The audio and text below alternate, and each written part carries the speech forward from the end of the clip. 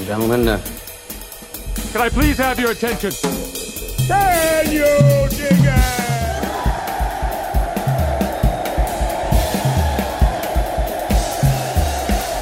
Greetings, dear listeners. This is Jonah Goldberg, host of the Remnant podcast, brought to you by the Dispatch and Dispatch Media. Our 30-day trial is still going on, so please come on down and check it out. thedispatch.com/30 days free. And you can read all of the stuff, including the stuff that is only normally available to paid members of the community. And you might actually achieve inner peace, which is nice. Today's episode of The Remnant is sponsored by our friends at Donors Trust and at Gabby. More about them in a little bit. So today, very excited. We're sort of doing a special episode of The Remnant, sort of like one of those very special, extra long episodes of Punky Brewster or something like that, where we're having my colleague and friend David French on. We are recording this on pub date of his new book, Divided We Fall, America's Secession Threat and How to Restore Our Nation. David, welcome to The Remnant. Oh, thanks. Thanks so much for having me. Boy, it sounds like such a cheery book, doesn't it? It does indeed, yeah. It's just very up with people. I got to tell you, it's more upbeat sounding than Suicide of the West. So there's that. Yeah, that's a very, very fair point. Yeah. Suicide, we're either falling or we're committing suicide. It's, one or the other. That's right. And, falling can be a form of suicide. It's true. Yeah. Maybe we should work on a book together just called Why You Should Take a Bath with a Toaster and Be Done with it. All right. So before we get started with the book, which is great, and I have my pointed, if pro forma, disagreements and points of contention with you, which we'll get to, but we should at least address. Elephant is strong. What do they call those giant guinea pig things? The capybara in the room of our deal, quote unquote, proposed. We have different versions of it, along with Adam White, which we saw a way to sort of smooth out and help institutionally and prevent worse outcomes down the road with the Ruth Bader Ginsburg nomination. And we're recording this Tuesday morning. Mitt Romney has just announced that he will support voting on the nomination, and that means it's basically there are enough votes for this thing to get done before the election. What are your thoughts about it? Where do you come down? Were we just fools?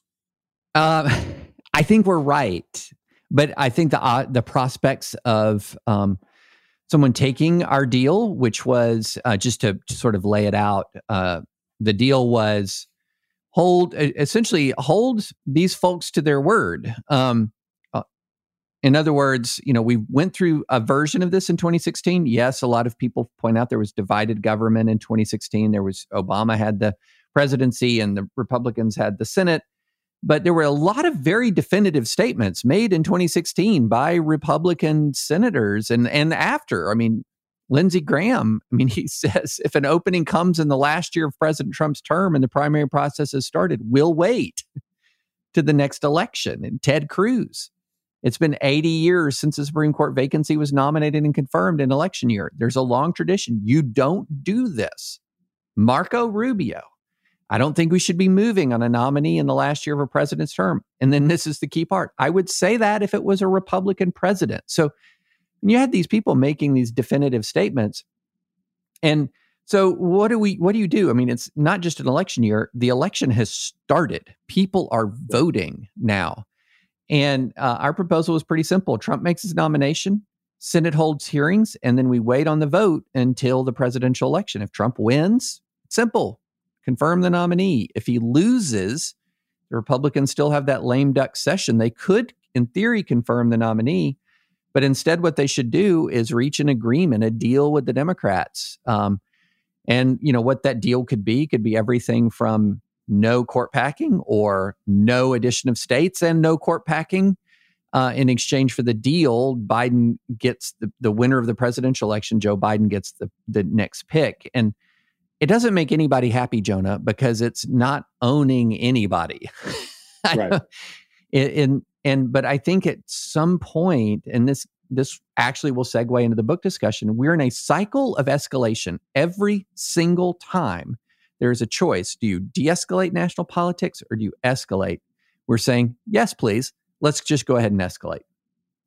Yeah. I mean, so the only place where I would push back on the formulation that you had it, because this is one of the things that bothers me, is so many of the responses, including from very close friends of mine who, I care about a great deal, and I know they're arguing from a sincere point of view, is they consistently will say, oh, but you could never trust, quote unquote, the Democrats. Right. And my whole point about this, I mean, forget that in the last few days, it's the Republicans who have demonstrated that they can't be trusted to stick to a principle. I mean, it's Lindsey Graham and Marco Rubio and Ted Cruz who are completely proving that they're unwilling to actually stick with the precedents they set for themselves, and they can't be trusted. Put that aside. My point was that I'm not looking for a deal with, quote unquote, the Democrats. I was saying make a deal with Joe Manchin, Kristen Sinema, John Tester, pick a handful of senators and get them to say publicly and on the record, I'm doing this for the good of the country. I will not support X, Y, and Z. In exchange, we're getting this promise from Mitt Romney and whoever. And my problem with there are a bunch of reasons why I don't like this thing with the Democrats is because, first of all, the Democrats are not a monolithic whole. They're not all equally evil and venal and untrustworthy. They don't all take orders from some centralized Comintern or anything like that. And the Democrats that you couldn't trust to honor the vote, honor the promise, wouldn't make the promise in the first place. It's the only the ones like Joe Manchin who are in their political interest to make that deal. And if it's in their interest to make the deal, it's in their interest to honor the deal. And so there's just a certain amount of tribal BS-ery going on here that just, and sort of, it's not quite bad faith. I just don't think people have thought through all of this stuff. But anyway, feel free to respond to that. But otherwise, we should move on to your book and how this little contretemps, which is not going to be so little for much longer, feeds into your larger thesis. So what is your larger thesis? Well, first, you're right. I mean, it's not a deal it would not be a deal with the Democrats. It might be a deal with Joe Manchin, Kirsten Sinema, and maybe President Biden, that he would not sign legislation. So yeah, it would be a deal with specific people. And your line is exactly right. I mean, Republicans are saying, you can't trust politicians. See? You couldn't trust us. Right. I mean, again, all of this just deepens public cynicism. It just reaffirms in people's minds that it's all a power game now. It's power. And that's the only thing you look at as power. And all the words that flow from the power are nonsense. They're just designed to sort of smooth over what is the blatant power play in the moment, to be forgotten the instant those words have any meaning to inhibit you. But yeah, so basically the thesis of my book is, and if you're going to put it in one sentence, it's that there is no single truly important cultural, political, religious, or social trend in the United States of America that is pulling this country together more than it's pushing us apart. So that's the sort of the fundamental argumentative assertion of the book.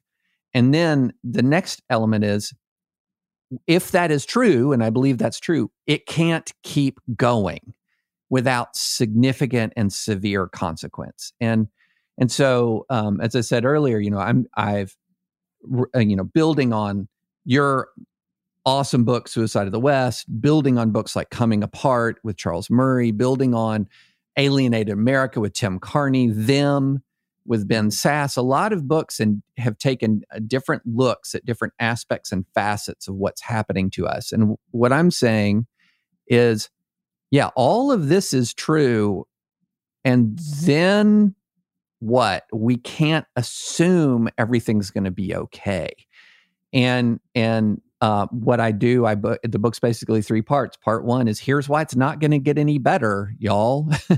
Part 2 is, here's how it could happen. And I spin out some scenarios about how the United States of America could actually break apart. And some people find them chilling. Some people find them far-fetched. And then the last part is I try to introduce, here are some ways that we can make it better, and mainly by rediscovering some of the wisdom of the founding fathers, specifically James Madison in Federalist 10, the best Federalist paper. So that's sort of the overview of it. Okay, so obviously, as you sort of suggested in your generous plug of my book, we agree on a lot, right? Yeah. So some of this, although I'm not necessarily with you on the secession scenarios, but I'm persuadable on them as well. So I mean, Right. I don't think it's totally far-fetched. I just wouldn't bet that way. But so it's interesting. I've been trying to come up with the vocabulary to explain this, to explain a certain point to people who disagree with us on all sorts of things. And one of the problems here is that both of us have talked a lot about how pernicious and bad for the country Flight 93 talk is, the catastrophization of our politics and all that. But what would you say that you're doing catastrophizing here as well, just over a longer timeline? And then I'll get to the point I was going to make in a second. Yeah, and I've talked about this in writings before the book. One of the reasons why I am so opposed to Flight 93 language is I think the Flight 93 language itself creates a crisis. In other words, that if you are telling people, if Joe Biden is elected president of the United States, America will be over. So you're telling them something that is almost absurdly false and extremely hyperbolic. And you know what, though? People believe it. And they respond emotionally and politically accordingly. And so, look, if Joe Biden was running on a platform of abolishing Congress and burning the Constitution, and there would be, you could say, yeah, Joe Biden wants to end America, at the America as we know it, but he's running on a platform of, higher taxes, public option for Medicare. Progressive things that I oppose. But the country can absorb increasing taxes on people who make over $400,000. The country could absorb a public option. I mean, might think it's not as good policy. But the problem that I have is I feel like the constant stoking of hatred is creating hatred, and that has consequences. So that's one of the reasons why I'm so opposed to Flight 93ism, is I see its effects all around me. I mean, one of the things that spurred me to write the book wasn't just a bunch of charts and graphs about polarization, although all of those are pretty alarming. Right. It's also the experience of living around highly polarized people, and the venom, the contempt, the disgust. And I'm not, I'm 51 years old. I've lived long enough as an adult in politics to be able to say with extreme confidence, it's worse. It's worse. And it's not worse necessarily because the Democratic proposals on taxes, or even the Democratic judges, which many of them are far more moderate than Justice Brennan, for example. It's something beyond that. So my argument is that Flight 93ism itself creates its own crisis. And we're living in that world right now. And so, yeah, no, I totally get it. You're saying I'm against Flight 93ism. Oh, and divided we fall. Right. But Flight 93ism is creating the division, wrongly creating and exacerbating divisions that are eating away at our body politic. So, all right. So that gets me to the point I was going to make, which is that I've been trying to come up with the vocabulary to explain that, and Ross gets at this, you've gotten at this. There is this tendency to do straight line projections out into the future from the current moment. And, the thing I've written about a bunch of times, one of my favorite essays by George Orwell is Second Thoughts on James Burnham, where he makes this observation how during World War II, the average guy on the street was just sort of like in Britain. It was like, yeah, eventually it's going to be tough, but we're going to win. Yeah. And the elites were more inclined to have elite panic, where if the Nazis took Tobruk, all of a sudden you're like, oh my gosh, they're going to take all these other cities and we're doomed. Or if the Brits successfully won a battle, they say, okay, it's a straight line to victory now. And they would keep switching. It was basically Kent Brockman from The Simpsons, hail ants, right? As far as the eye can see. And one of the things that drives me crazy in these debates is the way in which people don't appreciate that overreach in one direction tends to invite a counter reaction that pulls back the other way. And, Obamacare overreach in one direction, GOP sweeps in as a result. And, one way to think about it is regression to the mean, that if you have a big victory for Republicans in one state in 2018 or 2016 or whatever, it's actually more likely than not that the next year there'll actually be some retrenchment because that was an overstretch for some reason, or that it activated voters who are like, oh my God, I never thought I needed to vote, but now I need to vote. And this regression to the mean thing, or this dialectic thing, gets lost in a lot of stuff. And that's one of the reasons why I'm skeptical about the secession part. Is just that I feel like that the way to bet is that eventually there's some jam breaks and there's a corrective force that brings things back, not to great place, but to better than where we are right now. What do you think about that? I think look, you could absolutely be right. I mean, one of the solutions to what we're going through right now could just simply be, it will get better. Why will it get better? It's just going to get better. Sort of the body politic and the culture builds up antibodies to miserable situations. And those, there's an interesting, I actually considered a chapter really lasering in on this, because you and I are old enough to remember the height of crime waves. Crime was awful in the late 80s, early 90s. The dystopian movies of the time weren't like Hunger Games. They were like Escape from New York. Right. Or The Running Man, And so there was a sense, who's going to get this crime under control? And then a combination of public policy and civic renewal and spiritual renewal, and across the Western world, crime drops precipitously. And to this day, people debate why did this happen?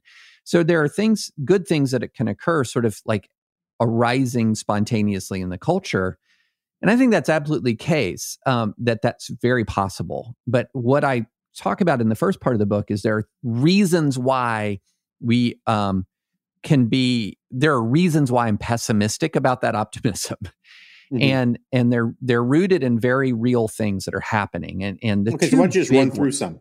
Give us some of so the two big ones are the big sort. So these are ideas that other people, so this comes from a Bill Bishop book from 2009 that says Americans are clustering in like-minded communities more than we have in the past. And he wrote that in 2009. And by 2020, it's not less true, it's way more true. So by 2016, more Americans lived in counties where one party or the other won by 20 points or more than since we've been measuring this in the modern era. So it's much more likely that you are going to live and work around people of like mind than any time in the recent past. And some of the places, you're not just clustering, you're super clustering, to the point where, for example, the whole island of Manhattan has less ideological diversity than your typical white suburban megachurch.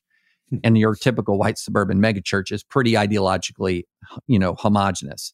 So you have the big sort with super clusters. Now, the super clustering has its own effect.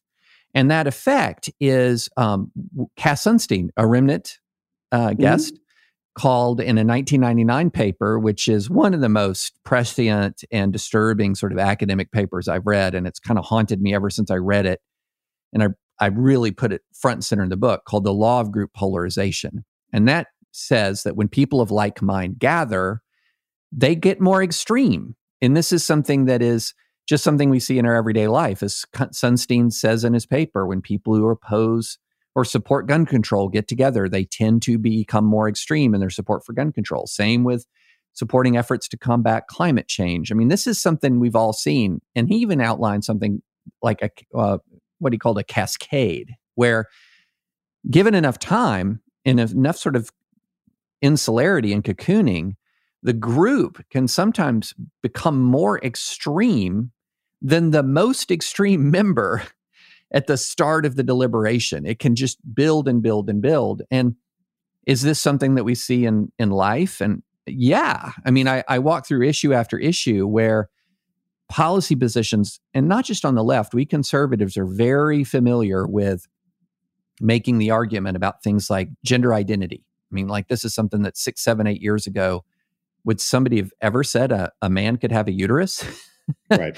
And now it's hate speech if you disagree in some quarters. So we're very used to this preference cascade on one side. And I walk through on the other side, on the right side of the aisle, we've had a major preference cascade on some issues. And what that does is it means we pull apart so that we talk about this sort of U-shaped bell curve of American ideology with a big middle and the small extremes, and that bell curve is flattening. And so as we wall off, as we cocoon, we're getting more extreme, and we're getting more extremely apart from each other. And then that leads to measurable increases in antipathy and in distaste and disgust for the other side. And so my question is, if these things are real, clustering of like-minded people and group polarization, where does it end? Where does that end? And I agree with you completely. It can end. It can end. But one of the things that's discouraging to me is it seems like our politics is less about reverting to the mean anymore and more about every overreaction is accompanied by an equal and slightly more dramatic overreaction. Mm-hmm. That we're not reverting to a mean, we're lurching from one extreme to another.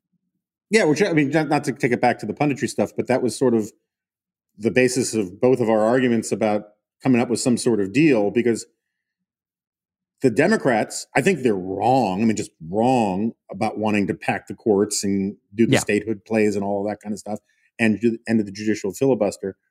But it is among the most predictable freaking things in the world now that the pressure for them to do so internally has just been increased tenfold.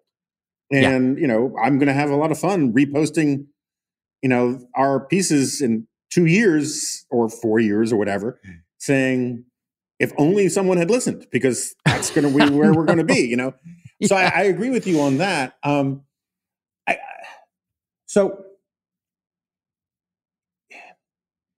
of the things first of all, just as a comment, there's a great book called, I think it's Wisdom of Crowds. I read it a long time ago, and it's very much like Cass's argument there. And one of the things that it runs through are these studies that actually show that depending on what kind of group you're talking about, having diversity within a group actually makes the group much smarter. Yeah. And including diversity that includes putting some really dumb people in the group. And because one of the things that dumb people will do, or small children will do, it's like the emperor has no clothes effect. They'll just simply ask, why? Yeah. Right? Why are we doing this? Because they haven't bought into the group assumption. So a group of physicists is actually smarter with one kind of you don't have to call them dumb, just one non-physicist in the group, because they ask questions outside the box of the kind of groupthink. And I think this is one of the problems that you get in mainstream media today, where and right-wing media, to be sure, but like mainstream media still claims to be wholly objective, right? And that they're just calling balls and strikes and stuff.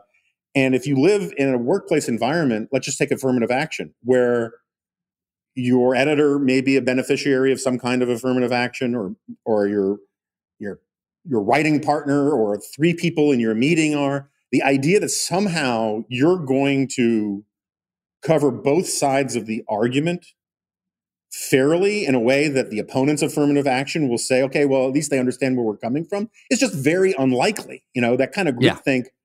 And I think when you look at what MSNBC and even the New York Times have become, the inability to speak honestly in meetings because of this concentration effect that you're talking about, explains so much of the final product that comes down the pike.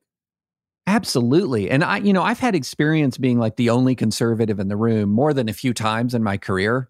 Me too. And it's an interesting experience. And I was on the admissions committee at Cornell Law School when I was teaching there. And so I saw how the sausage was made on admissions, and it's a bloody process indeed. But it was fascinating to me to see, and my colleagues I really liked them. They were good folks. They were all largely within agreement on the same side and they were on several steps removed from me ideologically to my left. And just raising some objections to some of the consensus in the room shattered the consensus. Right. It was, oh, no, I didn't think of it like that. And you might say, well, that's odd. Shouldn't smart people see this point of view? But you and I know that you can take the smartest people, put them in a room, and if they're agreeing with each other, they're not testing any assumptions at all. Right. And so this happens. No, I'm a big believer that, yeah, there are in the mainstream media, there are some people who are bad actors, sort of rubbing their hands together like Mr. Burns and The Simpsons. But by and large, people are trying to do their jobs, and they're just in a particular ideological bubble that really needs to be burst. And the product would improve dramatically if it was. Yeah, they do these, on this Wisdom of Crowd stuff, they do these exercises where they ask different groups of people to like make some kind of contraption with a bunch of loose parts. And often the group that does the best are like little kids because they don't know what they're not supposed to do. Right. And when you live in these groups where everybody is 4 or 5 or 6 steps ahead on the same board, game board, they never think about the other routes that you could have taken, which is why I do think that like the most interesting debates in political life, when you can find them, are actually intra-conservative or intra-right or intra-left, because people will share the first assumptions, but then actually disagree about, steps 2 through 20. And that's neither here nor there. So, part of the problem with talking about this is that we've both been writing about this and reading each other and talking about this stuff for so long that a lot of the questions that a normal person would ask you are ones I know your answer to, but, and also, having read big chunks of the book, but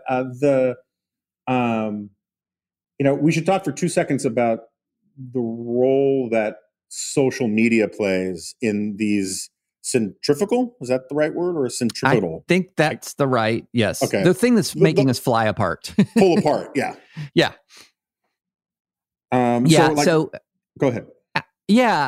So it's both important and exaggerated. So, look, massive divisions have happened in human history without social media. I'd have to check my facts, but I think Twitter was in its infancy in 1861. So we have had massive divisions, conspiracy theories that spread like wildfire, extreme polarization, all without social media. There's just no question about that.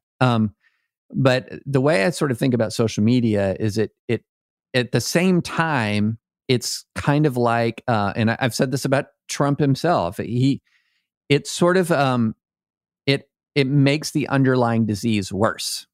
Like Trump is a symptom that makes the underlying disease worse. And I think that social media makes the underlying disease, and not all the platforms are the same. They're not all, it's not just one big Borg, but in different ways they make things worse. And one of the ways they make things worse is they absolutely allow some of the worst and most toxic voices to achieve a platform that, as much as people disliked sort of quote unquote legacy conservative media, so sort of Conservatism Inc., if you read some of the MAGA press, or dislike the mainstream media, there are a lot of voices that are extraordinarily toxic, extraordinarily consumed with conspiracies, and often just eaten up with pure hatred that wouldn't have gotten a hearing, that now have a hearing, now can go viral.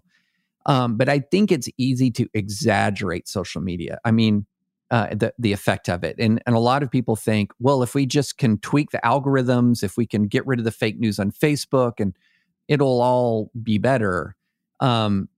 Maybe a little, but I think the fundamental realities are these bigger things that we just talked about, that big sort, that group polarization, and social media makes it worse. How much worse, I don't know, but we're not going to fix it by fixing Facebook's algorithm or making Jack Dorsey better at censoring speech on Twitter. That's not going to fix it. And in fact, if it's done ham-handedly and if it's done the wrong way, it makes it worse. As we've seen, as social media companies sort of try to blunder their way through creating some version of a university speech code, makes everybody angrier. So I think that, social media, it's easy to overread because we often stampede to, here's this thing that I can fixate on, and if we can just fix this thing, we'll make it okay. Maybe a better social media moderation culture would make things a little better, but it's sort of this underlying fundamental realities that have made us angry at each other are still there. Right. So I mean, one of the things we're just on the same page is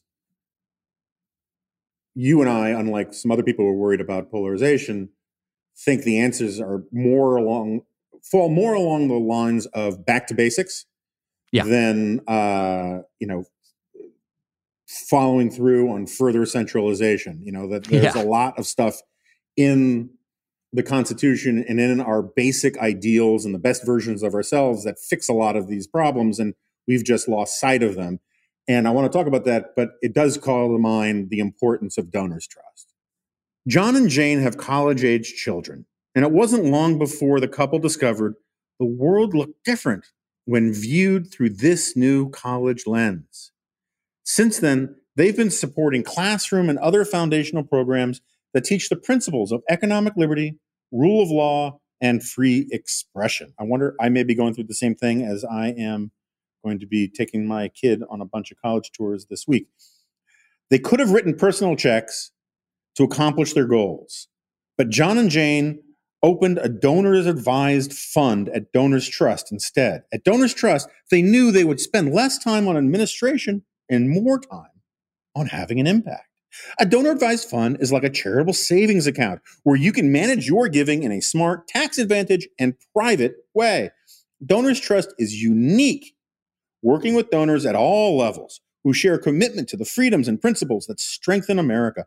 Donors Trust's philanthropic advisors can help you sharpen your giving, discover new groups, and define your charitable legacy.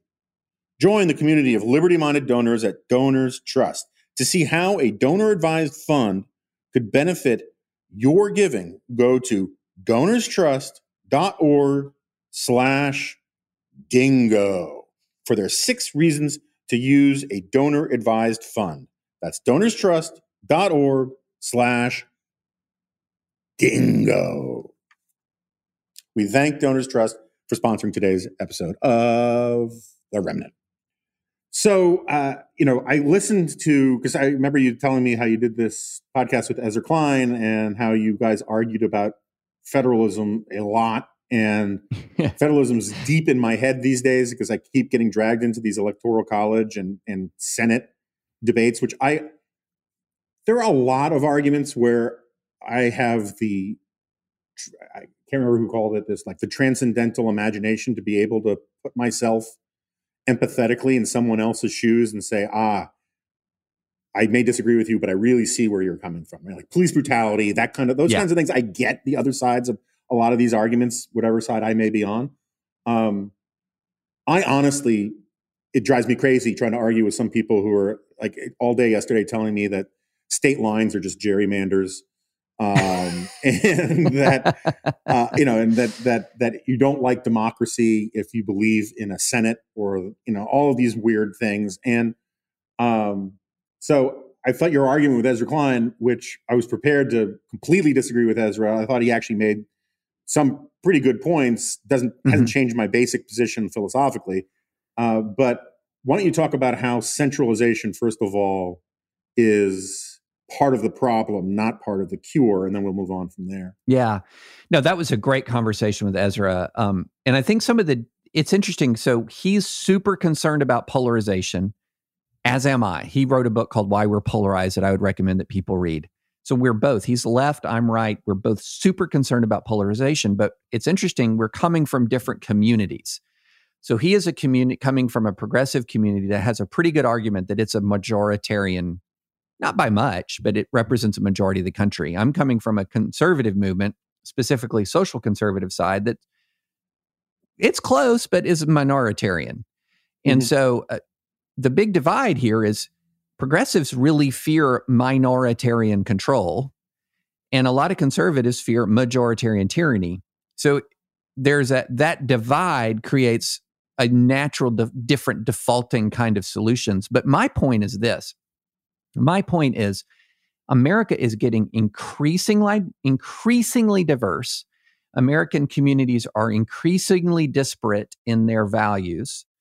If you live where I live, the idea that America is a nation of declining religiosity is weird. Like, it's just weird. I mean, the number of churches, the amount of religious devotion in this community, if anything, the atmosphere, it seems to be increasing. But if you went to San Francisco, you would feel like, oh yeah, I totally get it. This is a secular city by and large. And so in increasing diversity, what we've done at the same time is also had increasing centralization.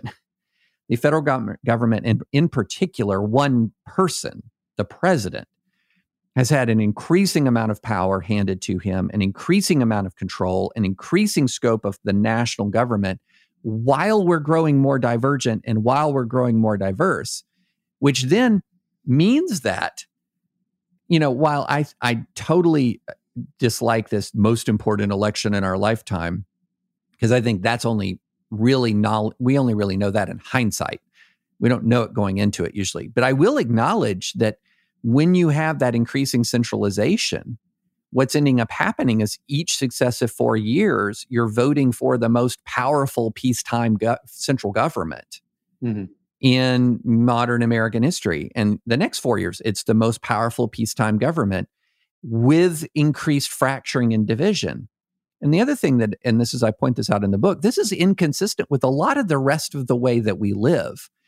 We are living in a culture of increasing customization. I mean, even big tech mega companies like Google and Amazon and Netflix have made a lot of their billions upon billions by serving up to you something that's super custom.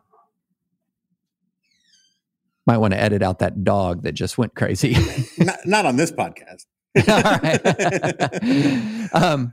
But we're used to this super custom, a way of life. And then this giant centralized government, which is a creation of a period of time that we don't live in anymore. Right. It was a Great Depression, followed immediately by World War II, followed immediately by the Cold War.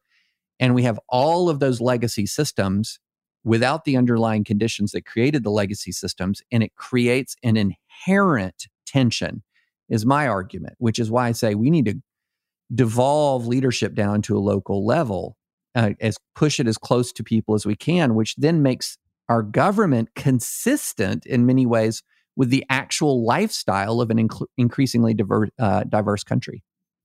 Yeah, so this is one of these things that, again, for those playing bingo, that Yuval Levin really put into sharp focus for me, which is that centralization also leads to radically increased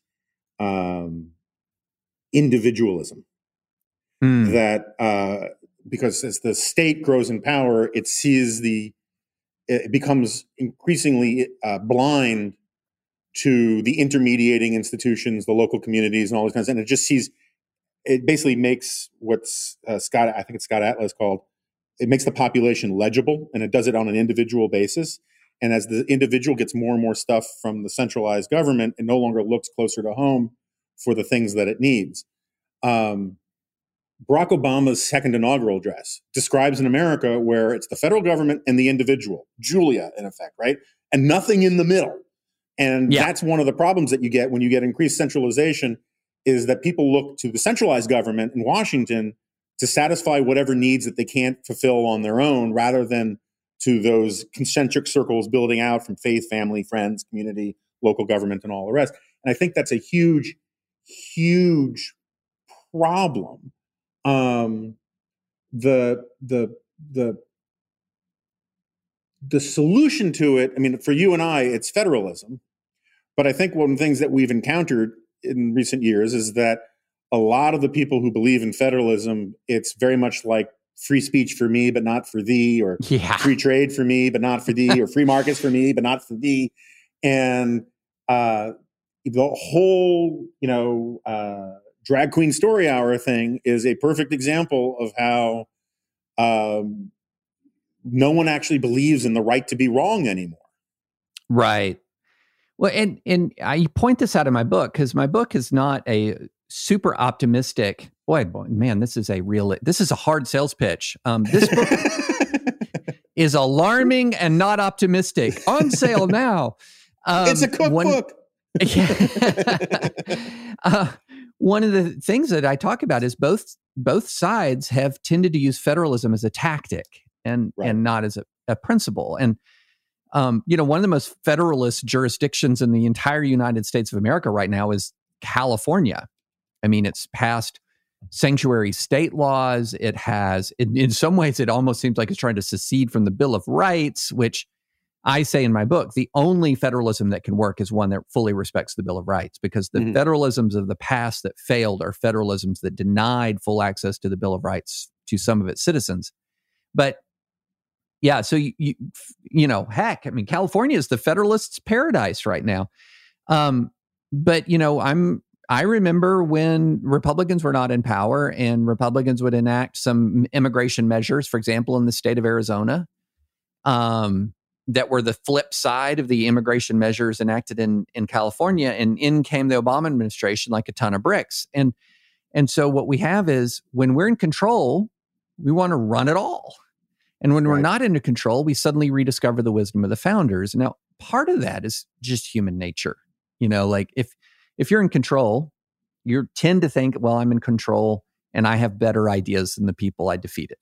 So if people with bad ideas get their way, then just the common good is not advanced, to use, a right-wing buzzword or buzz phrase.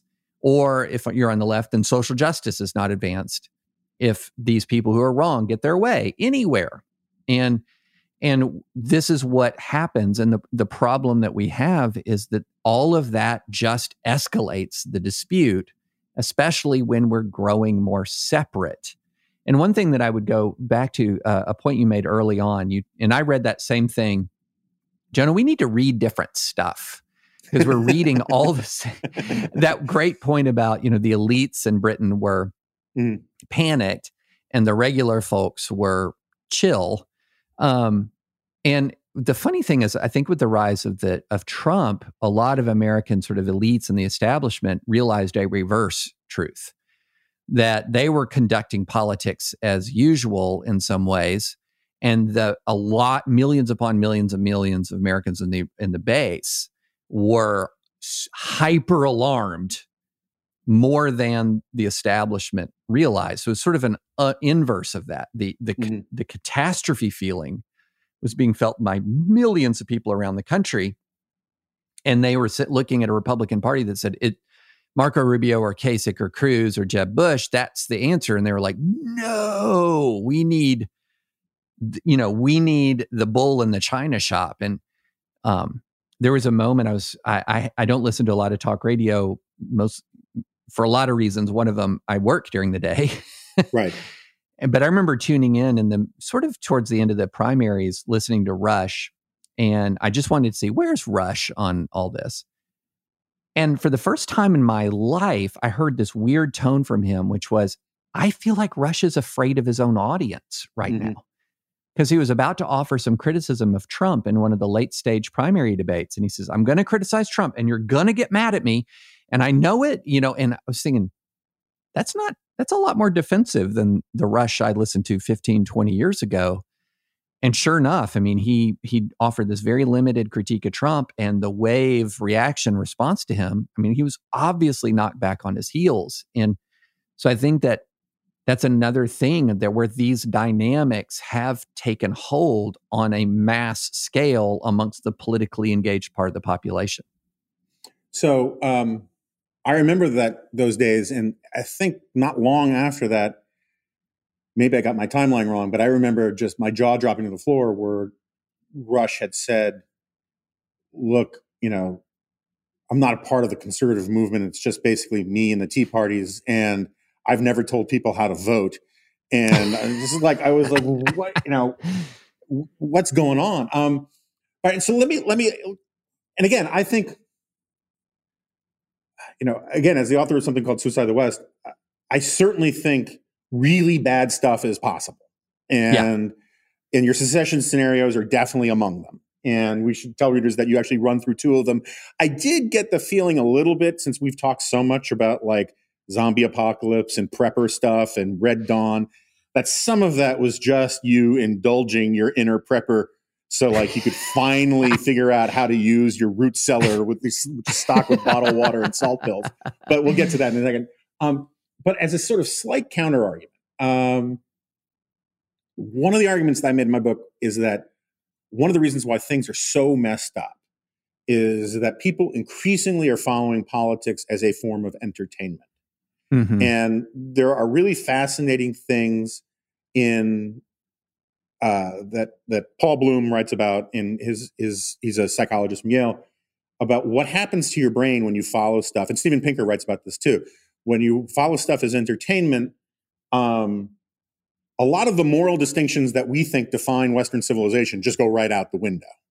And you want to see, you don't care if it's against the law to torture somebody. If the bad guy knows where the baby is being held hostage, and then you see the good guy smack him around or shoot off his toe or whatever, you're like, yeah, go for it.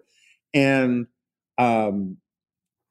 there's this one study that I've talked about a bunch on here that Bloom talks about how they bring in a guy into a room with a two-way mirror, and there's someone who they believe is about to be shocked with electricity. And they shock him, and not knowing anything about the guy, the empathetic centers of the brain light up, and the guy feels really sorry for him, and you do one of those little jumps, right? And then it turns out that they tell the guy who's a Red Sox fan that the guy being shocked is a Yankees fan, and they shock him again, and the pleasure centers of their brain light up.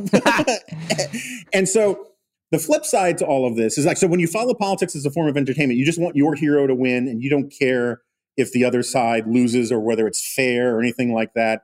I've written about this a bunch. Originally, this idea that came from Ace of Spades, who I think has lost his mind and hates my guts and all these things. But he made this really great point that I've written about a bit about the MacGuffinization of politics. In a movie, a MacGuffin is just the thing that the guy wants, the hero wants, and you want the hero to get it. And you really don't care about the rules so long as they get it, whether it's the briefcase in Pulp Fiction or it's the secret plans in North by Northwest or whatever. And that's how the press covered Obama's Obamacare stuff, is they just wanted him to get it. Or that's how they covered changing the DACA rules. They didn't really care whether he had said it would be unconstitutional. They just wanted the hero to win and the bad guys to lose. Yeah. So I think that's really bad, and it screws up our politics in all sorts of terrible ways. And I know I'm filibustering, but the flip side argument to that is, if people are just watching it as entertainment, the idea that they're going to pick up guns for their favorite reality show to win in large numbers strikes me as not necessarily the case. I see. I totally agree with you. I don't posit in my book a civil war. Yeah. Like in my secession scenarios, it's not a civil war. And I never at any point posit a large number of people grabbing guns. I do posit a couple of dangerous situations with militias, which sadly, can spark these things. No, I think that America, in an interesting way, it's just not what it was in 1860, 1861, where, General Beauregard was all too willing to just go ahead and Leeroy Jenkins at Fort Sumter. Right. It's not that we're not that. I don't think people would say, I can't, my sons are going to go and fight the sons of California for the continued unity of our nation. What I posit is more of an exhausted divorce where escalating, blundering, terrible decisions that are in part empowered by base extremism lead to, in essence, a mutual parting under bitterly acrimonious terms. And I think in an interesting way, I think the sportsification of politics actually makes this more likely in this sense. It is, we're now reaching a point where part of the sport of politics is LARPing civil war and division. You have all of these MAGA people, buy guns, buy ammunition. This is why you can never have too many guns. This is why you can never have too much ammunition. You have these people saying, now, continually stoking, Antifa is Biden, Antifa is Biden, and then on the right, the Proud Boys are Trump, the Proud Boys are Trump. And one of the interesting things that you end up seeing is that this stuff doesn't stay online. I remember back in the alt-right days, you and I both had our unpleasant moments with the alt-right in 2015, 2016. And people said, stop freaking out about this. This is only Twitter. This is trolling. It's Twitter. Well, who says that now that there have been people killed in the U.S.? Right. People have died. And so I think what happens is this online LARPing and this online stoking, I almost look at it as you have a large number of people who are stoking division, a smaller number of people who are militarizing it. Buy guns, buy guns, buy guns.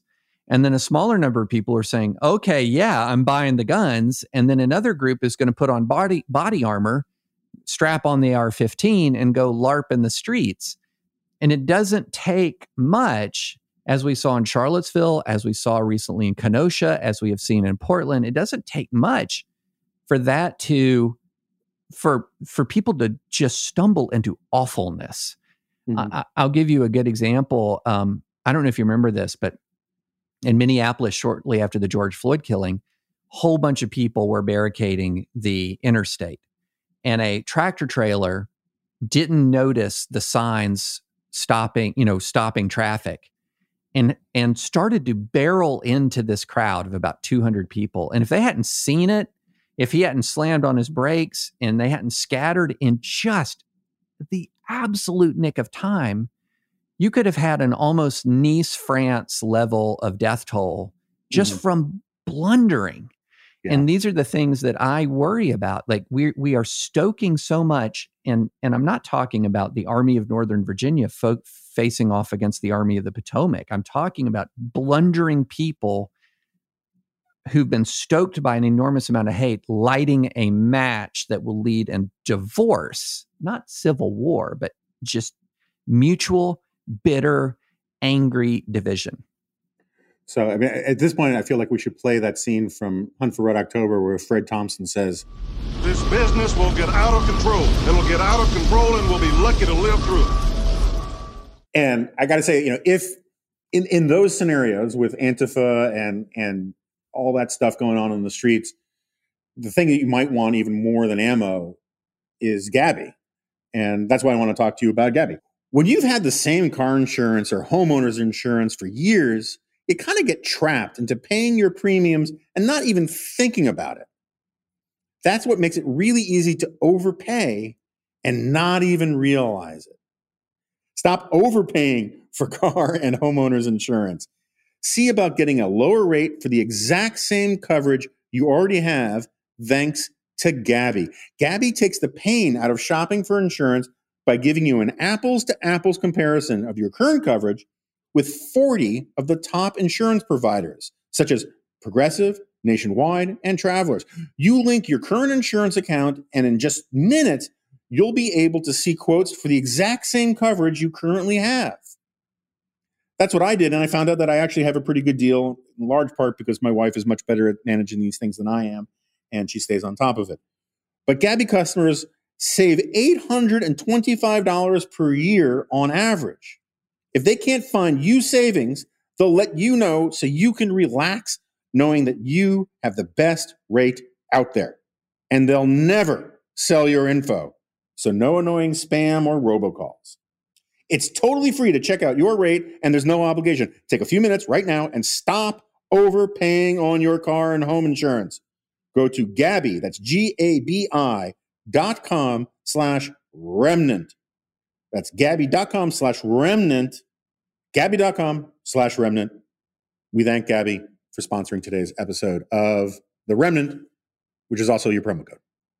All right, so I forget picking up arms and going to civil war. That was a overstatement of your position. I do think, though, that the second you start talking about secession, that gives all sorts of people. I mean, if you're willing to secede from the Union, the permission structure that comes with that can lead to all sorts of things that have become very difficult to roll back.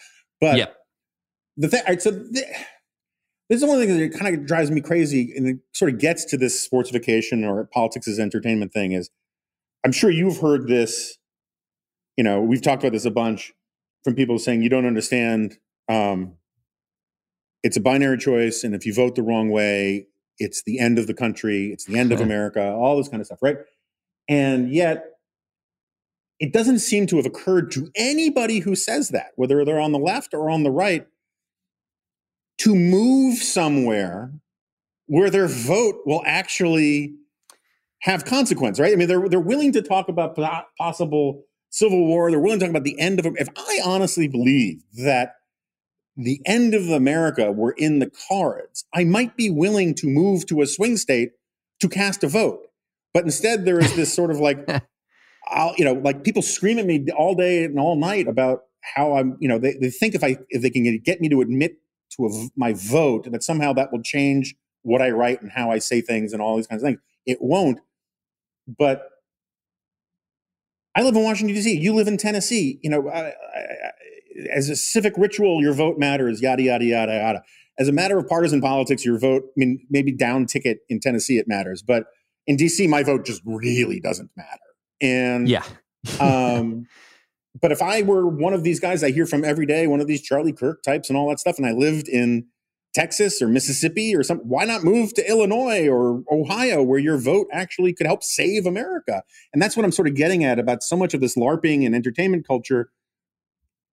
People don't translate it into the kind of action you would expect if they took their own rhetoric seriously. Oh, we have that problem in a big way. You have a very passive rage. Yeah. Ultimately, it's a rage, it's an anger, it's very real. You care, but ultimately your actions do not match your rhetoric. And in a way, in its own way, my view is in its own way that presents a weird kind of danger where you will go along with whoever on your side takes the action. Mm-hmm. And so, here you have a lot of anger, helpless, passive rage, and you feel it, it's very real. And then you have a Donald Trump who, if you had talked to these same Republicans, say in 2014 and said, do you know you're going to be supporting in a few years somebody who paid hush money to a porn star, somebody whose campaign actively reached out to the Russians for assistance, who lied about an incoming pandemic and 200,000 Americans are dead. And you just ran through it, they would be actually And offended. You're going to call me a liberal for not supporting the guy. Yes, exactly. Yeah. They would be offended. How little do you think of me that you would say I would support all of those things? But what ends up happening is it's a rage and it's passive. And so that means you default to who's going to be the champion of the rage, the person of action who's going to be the champion of the rage. And so, again, that's why I don't necessarily posit the Civil War, because it's a nation of passive rage, but it's also a nation that will use its rage to default to those who are active, who advance the rage. And on the sports point, this is just an interesting, historical note.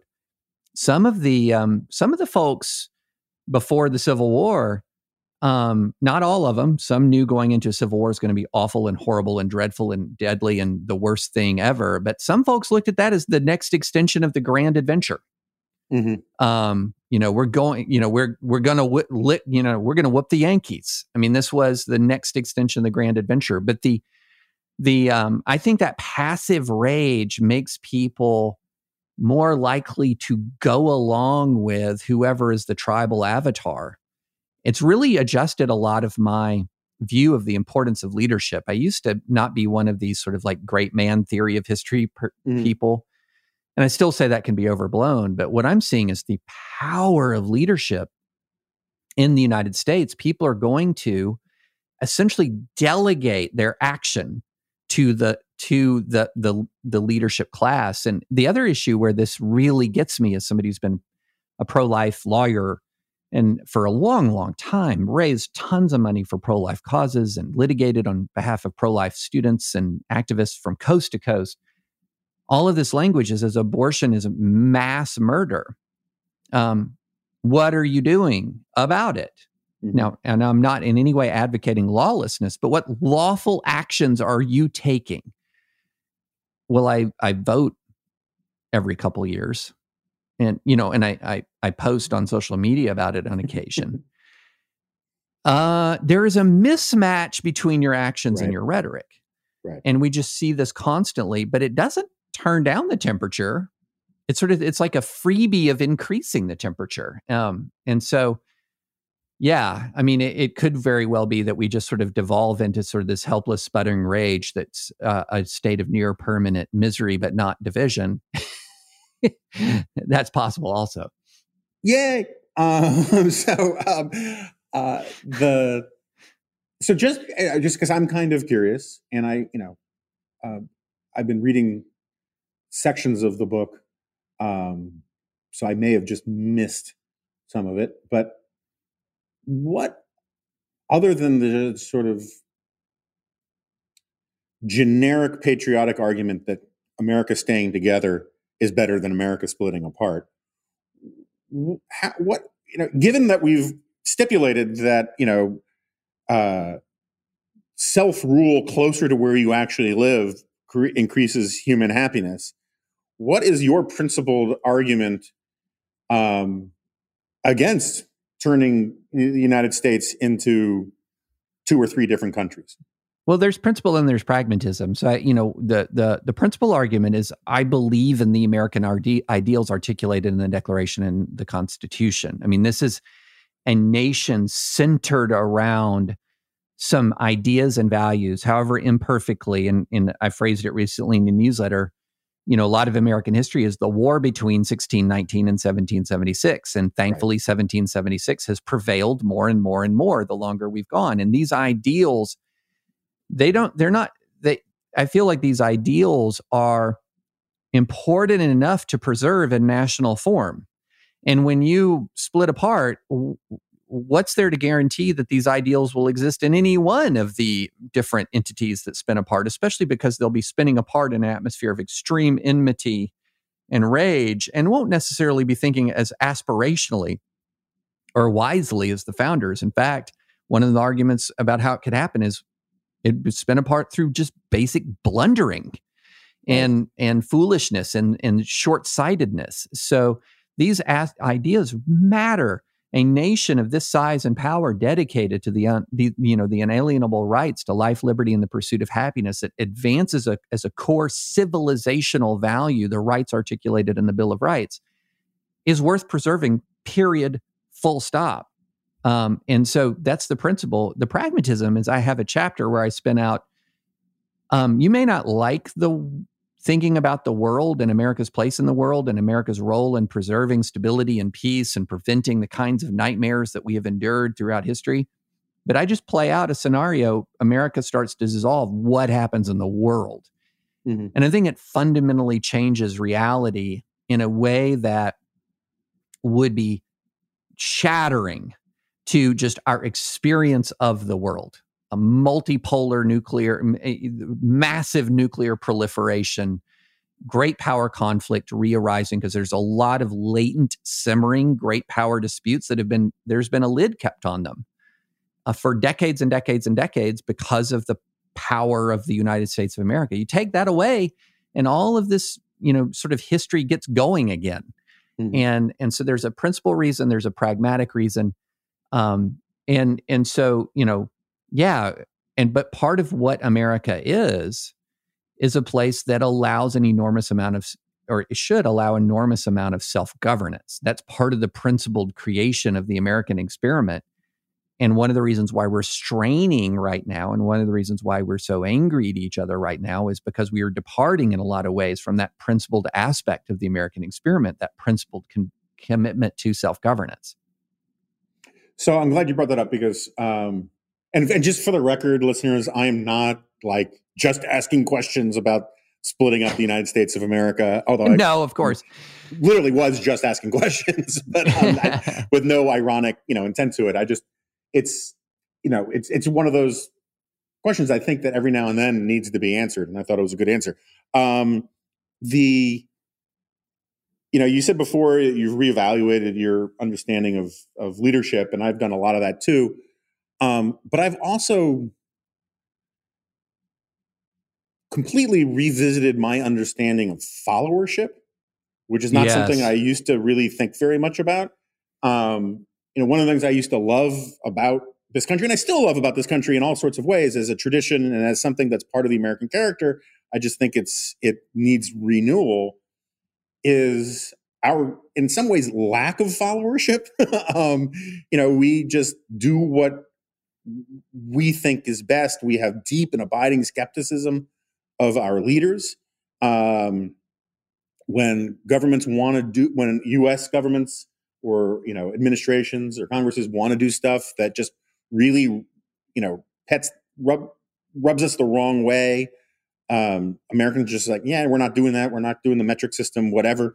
And both under Obama and under Trump, you all of a sudden see some of that just going away. That instead it really is more. I mean, it's part and parcel of populism, but there's something almost secular religious about it, that they're trying to find the meaning in their lives from being part of a crowd and being part of a movement. And that really worries me. We can all know the Lincoln quote about how, the only thing that'll end America is if Americans, lose faith in America.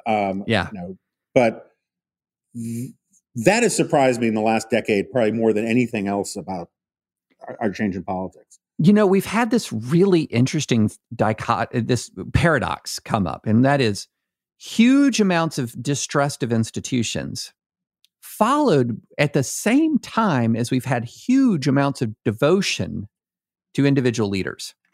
So, both Obama, and people forget 08.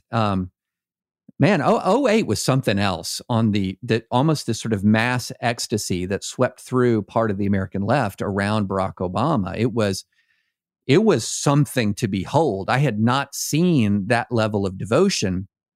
Maybe I was just missing it, but there was a level of devotion there to Obama that was really remarkable. And then now we all know the level of devotion that exists on parts of the right to Trump. That's really remarkable. And that level of devotion also, ironically enough, is occurring in some of the more ornery sections of the right. Some of the more don't you dare tell me what to do sections of the right has extreme devotion to this guy, extreme devotion. And so it's sort of dysfunctional coming and going. There's a dysfunctional, look, we should there should not be blind devotion in anyone or anything, but we have an extreme distrust of institutions, and then follow that up with an extreme devotion in certain sectors to individuals. And I don't know if you saw this poll that sort of made the rounds about people's attitudes to single payer and how dramatically they diverged depending on who was supporting it.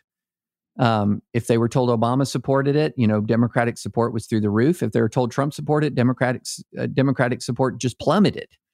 And there's this extreme devotion to the leader. And you see it often. A lot of the more hardcore, like the HuffPo is constantly sort of yes queening and yes kinging, various Democratic politicians. And then you'll have the favorites in the MAGA world that can do no wrong. And yeah, it's deeply disturbing. It's sort of like choose your champion, right? Kind of mentality of approaching politics. For listeners who weren't paying attention during a lot of that because, I mean, look, a lot of conservatives like me and David were fairly freaked out by the reaction of big chunks of the left to Obama. And I always like to tell people to check out, it's still up and running. I checked while you're talking. It's called obamamessiah.blogspot.com. If you just Google, is Barack Obama the Messiah? It'll take you to that page pretty quickly. And it's got just amazing collection of quotes from people all over the political spectrum talking about, in a sort of sincerely that he was, what was the guy from the San Francisco Chronicle? He called him a light worker. The light worker. Yeah. Yeah. Deepak Chopra said he was a quantum leap in American consciousness. I'll skip Ezra Klein's quote out of Comedy. Oprah Winfrey, we're here to evolve to a higher plane. He is an evolved leader. He has an ear for eloquence and a tongue dipped in the unvarnished truth, with unvarnished truth and capital, both capitalized. There was a stuff about somewhere on here, Barbara Walters said that we really thought he was like the Messiah or the second coming of Jesus or something like that. There was a lot of that stuff. And I think that one of the problems you get in these moments is if you're outside that groupthink, you overinterpret crazy statements like that. And you take them absolutely seriously. And I think that, and this is one of the problems I get into because I also hear statements like that about Trump. I remember just my jaw hitting the floor where Jesse Waters on the 5 said, and this is early in the Trump years, saying, look, there are people out there who are really talking about how we'd be better off if he could just be dictator for a while. And as the author of a book called Liberal Fascism, where I talk about that kind of stuff, I was just like, holy crap, have conservatives just gone full circle on all of these kinds of things? But I think that people on the left really take that stuff super seriously, and they give each other this dynamic. It's sort of like your point about nut picking. When you listen to the most extreme versions of what the other side is saying and you take it deadly seriously, you then extrapolate from that they all think that way and that they all really believe that. And that can actually be terrifying and leads into this, this feedback loop that you're talking about in the book. Yeah. I mean, that's, all of these things that I talk about in the book are reversible. Like all of these problems in isolation are fixable. I mean, could there be a sort of a sort of Twitter mores rejection of nut picking, where people get piled on for nut picking? Well, yeah, I think something like that could happen. And I've even seen signs of it amongst some smarter and more concerned folks. Like, can we stop with the quote retweeting already of every lunatic you see? So are there things that can change this stuff? Yeah. And in fact, one of the reasons why I wrote the book, but what it requires is an awareness of, it requires an awareness of the threat. Like one of the reasons why I wrote the book is I wanted to adjust people's perception of what are the stakes, what are the true flashpoints and pressure points in this country. Right. Is it the tax plan that Joe Biden has? Or is it the fact that we are now hating each other with increasing intensity? And you've talked a lot about this, where all of a sudden, people like you and me who've been on the right and haven't budged on a ton of substantive positions on the right now find ourselves, quote unquote, in the center, not so much because, not without budging, but because we're committed to classical liberalism, because we're opposed to authoritarianism. And that tendency towards authoritarianism is stoked by this commitment to hating your opponents, because liberty cannot thrive in an atmosphere of hate. Because if you hate your opponents and you believe your opponents are pure evil, and this is something I get more pushback from almost than anything other than my critiques of Trump, is that people accuse me of being way too charitable towards liberals because don't you know how they really are? Yeah. Well, yeah. I mean, I've lived in Cambridge, Massachusetts. I've lived in Manhattan. I've lived in Center City, Philadelphia. I've lived in Ithaca, New York. For crying out loud, I know. And how they really are is human beings. A lot of them are, some of them are cruel. A lot of them are well-meaning, and some of them are the finest people I've ever met. That's who they are. And so, but what ends up happening this is how they really are. What value do you have in giving them freedom? What value is there in giving them liberty if they're so evil? And, that was the root of a lot of the Sorabamari stuff, was these people are so horrible that all of the conventional rules of classical liberalism are inadequate to deal with a threat of that magnitude. And what I'm saying is that mentality is a far greater threat than the policy differences that exist between mainstream left and mainstream right in this culture. Yeah, no, I agree entirely with that. And it's really depressing and making me more inclined to think maybe you're right when you dwell on it. I mean, it's just, the other day when Donald Trump tried to float the idea that he should only be judged on the death toll from COVID in red states, was just the idea that a president of the United States, of any president, would talk that way is just, forget appalling. It's just fascinating that we could be in that place. And, but it's particularly bizarre from the supposed nationalist. Right. I mean, like the whole point of nationalism is to say that we are all one organic family rooted in blood and soil and this and that, and that we are, one undifferentiated whole, and I, your leader, speak for the whole of America, both spiritually, but in every other regard. You can't offer that kind of argument and with a little asterisk at the end and say, except for the most populous states. Exactly.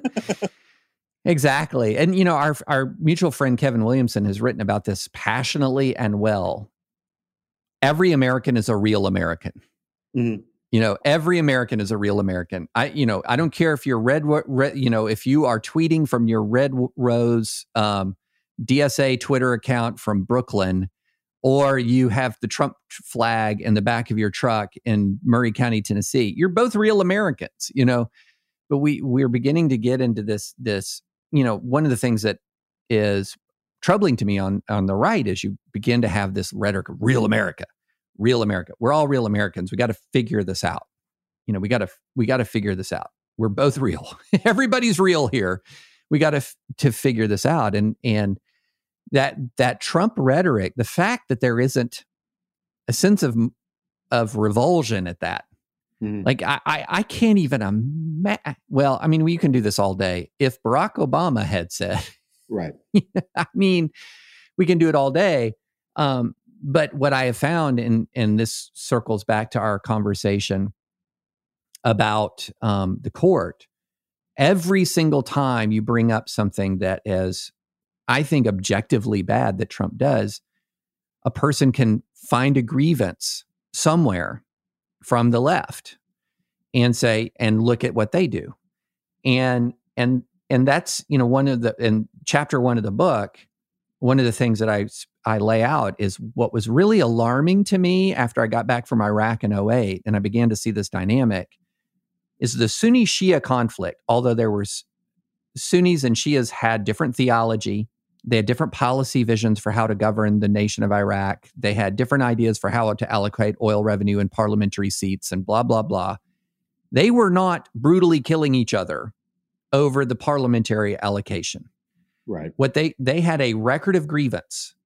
This Shia killed my cousin. This Sunni killed my uncle.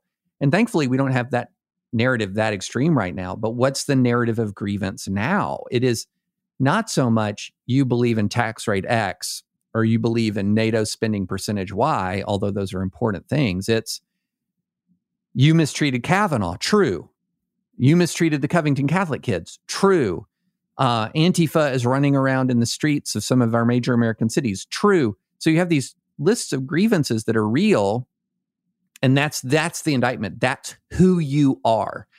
And then the left has its own list of indictments. That from violence to mistreatment to cruelty, they both have this laundry list.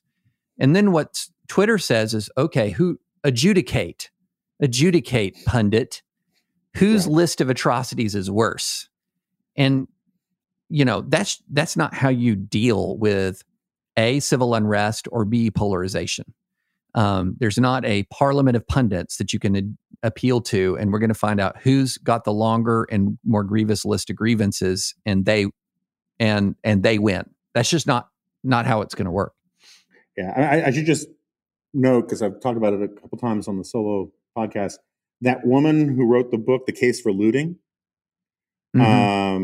she probably comes closest to, I call it neo-barbarian, right? Because basically she is articulating an argument that tracks that Sunni Shia thing, except it's rebellion against, payback against white supremacy that gives African-American rioters or fellow traveling white Antifa rioters the permission to burn down a Korean immigrant's grocery store. And it's sort of like, as our friend Kevin Williamson talked about this thing about eradicating billionaires.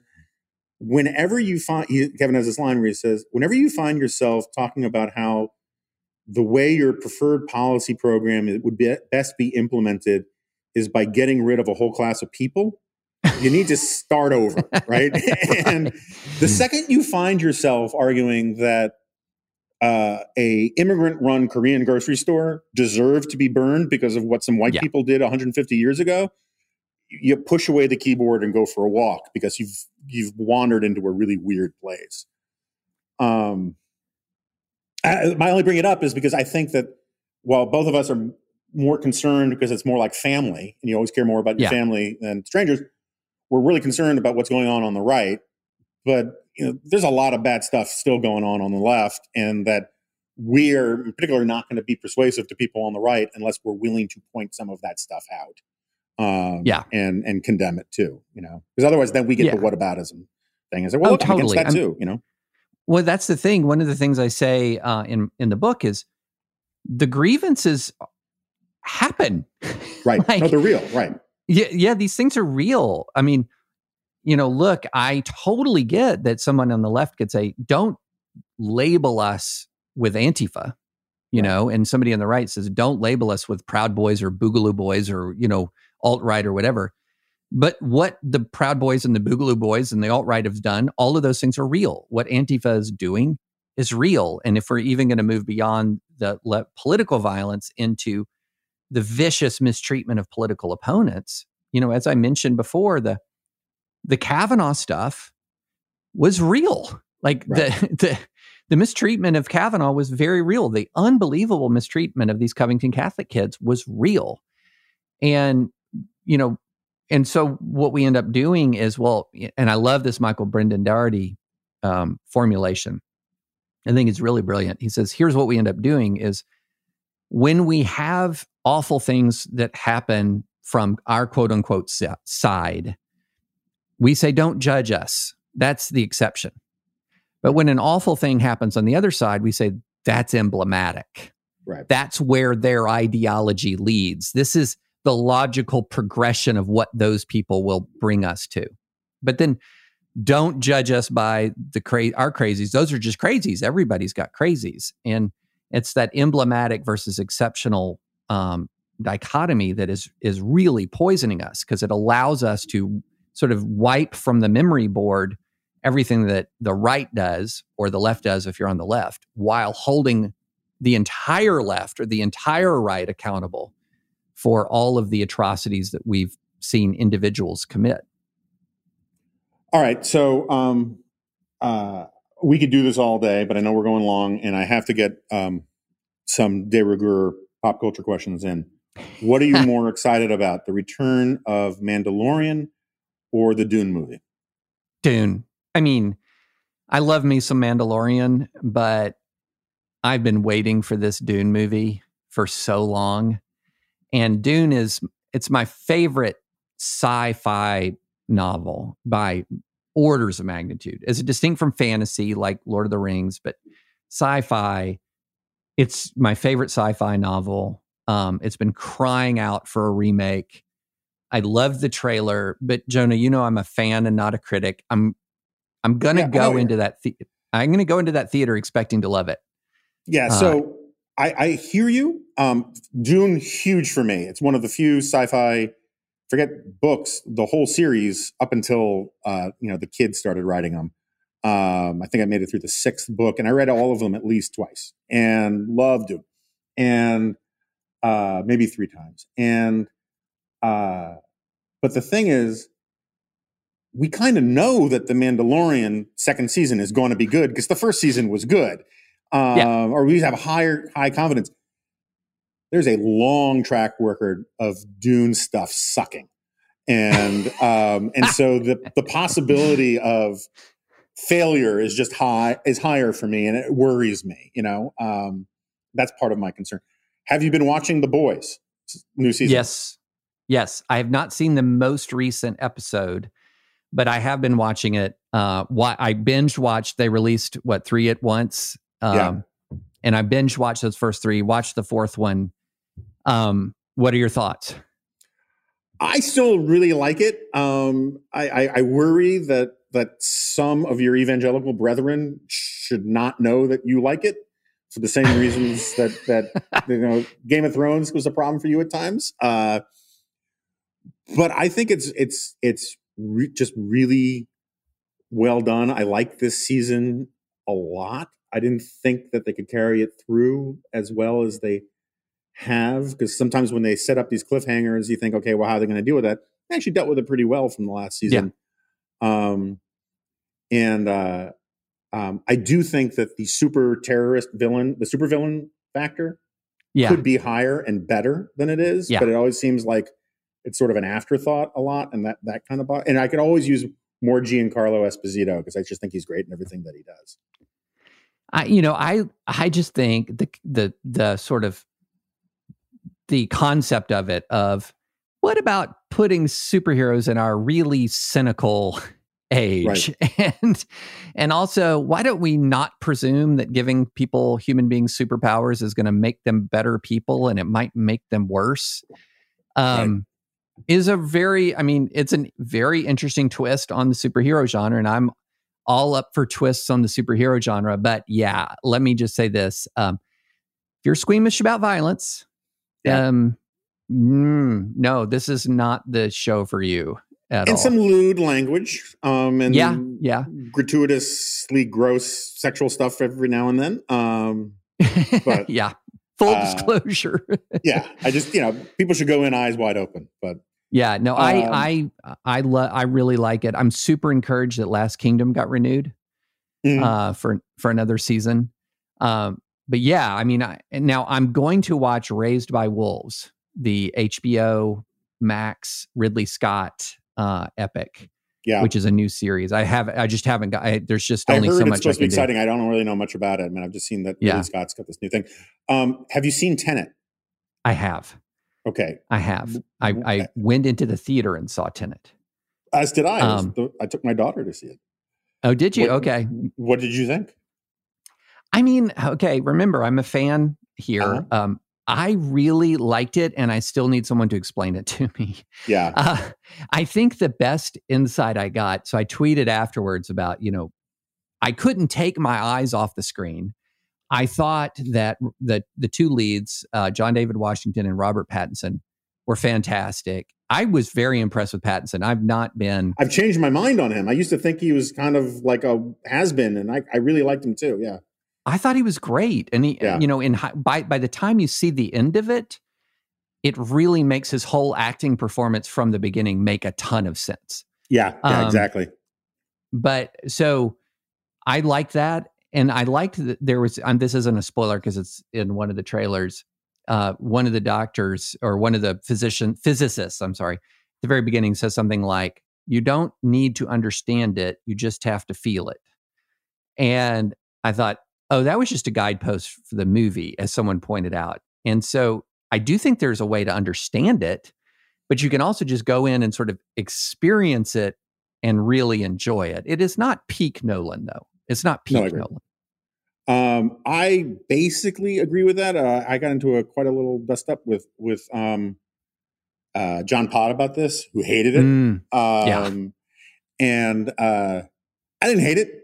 I think it's flawed. I think Nolan was so jazzed about the conceit of the time travel stuff that he forgot to do some of the due diligence about just the narrative of the movie. Yeah. But I think that opening action sequence in Moscow is one of the best action sequences in a movie in a really long time.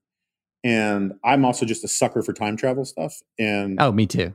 And I got to say, I said this on Glop, but as someone who's had a time travel novel in his head for years, and I used to follow all the different arguments about time travel stuff, the Avengers second half of the Thanos thing was actually probably the best treatment of time travel in a movie in terms of being internally consistent for its own self. But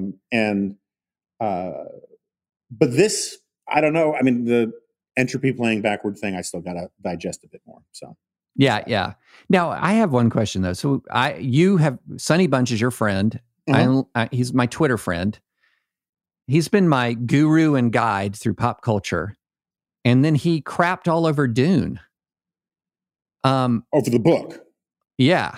Yeah. I saw that. Yeah. Do we need to bring him on one of our dispatch outlets and just berate him for, I don't know, 45 minutes, an hour? Well, look, mistake is, you'll tell me which chapter of the Bible this comes from, but put not your faith in princes. Put not your faith in Sonny Bunch, right? He is sometimes really good, and he's sometimes spectacularly wrong. We're talking about the guy who still stands by the position that every single person on the planet of Alderaan deserved to die to preserve the empire, right? I mean, that's a hard position to take, and so you can be wrong about some things.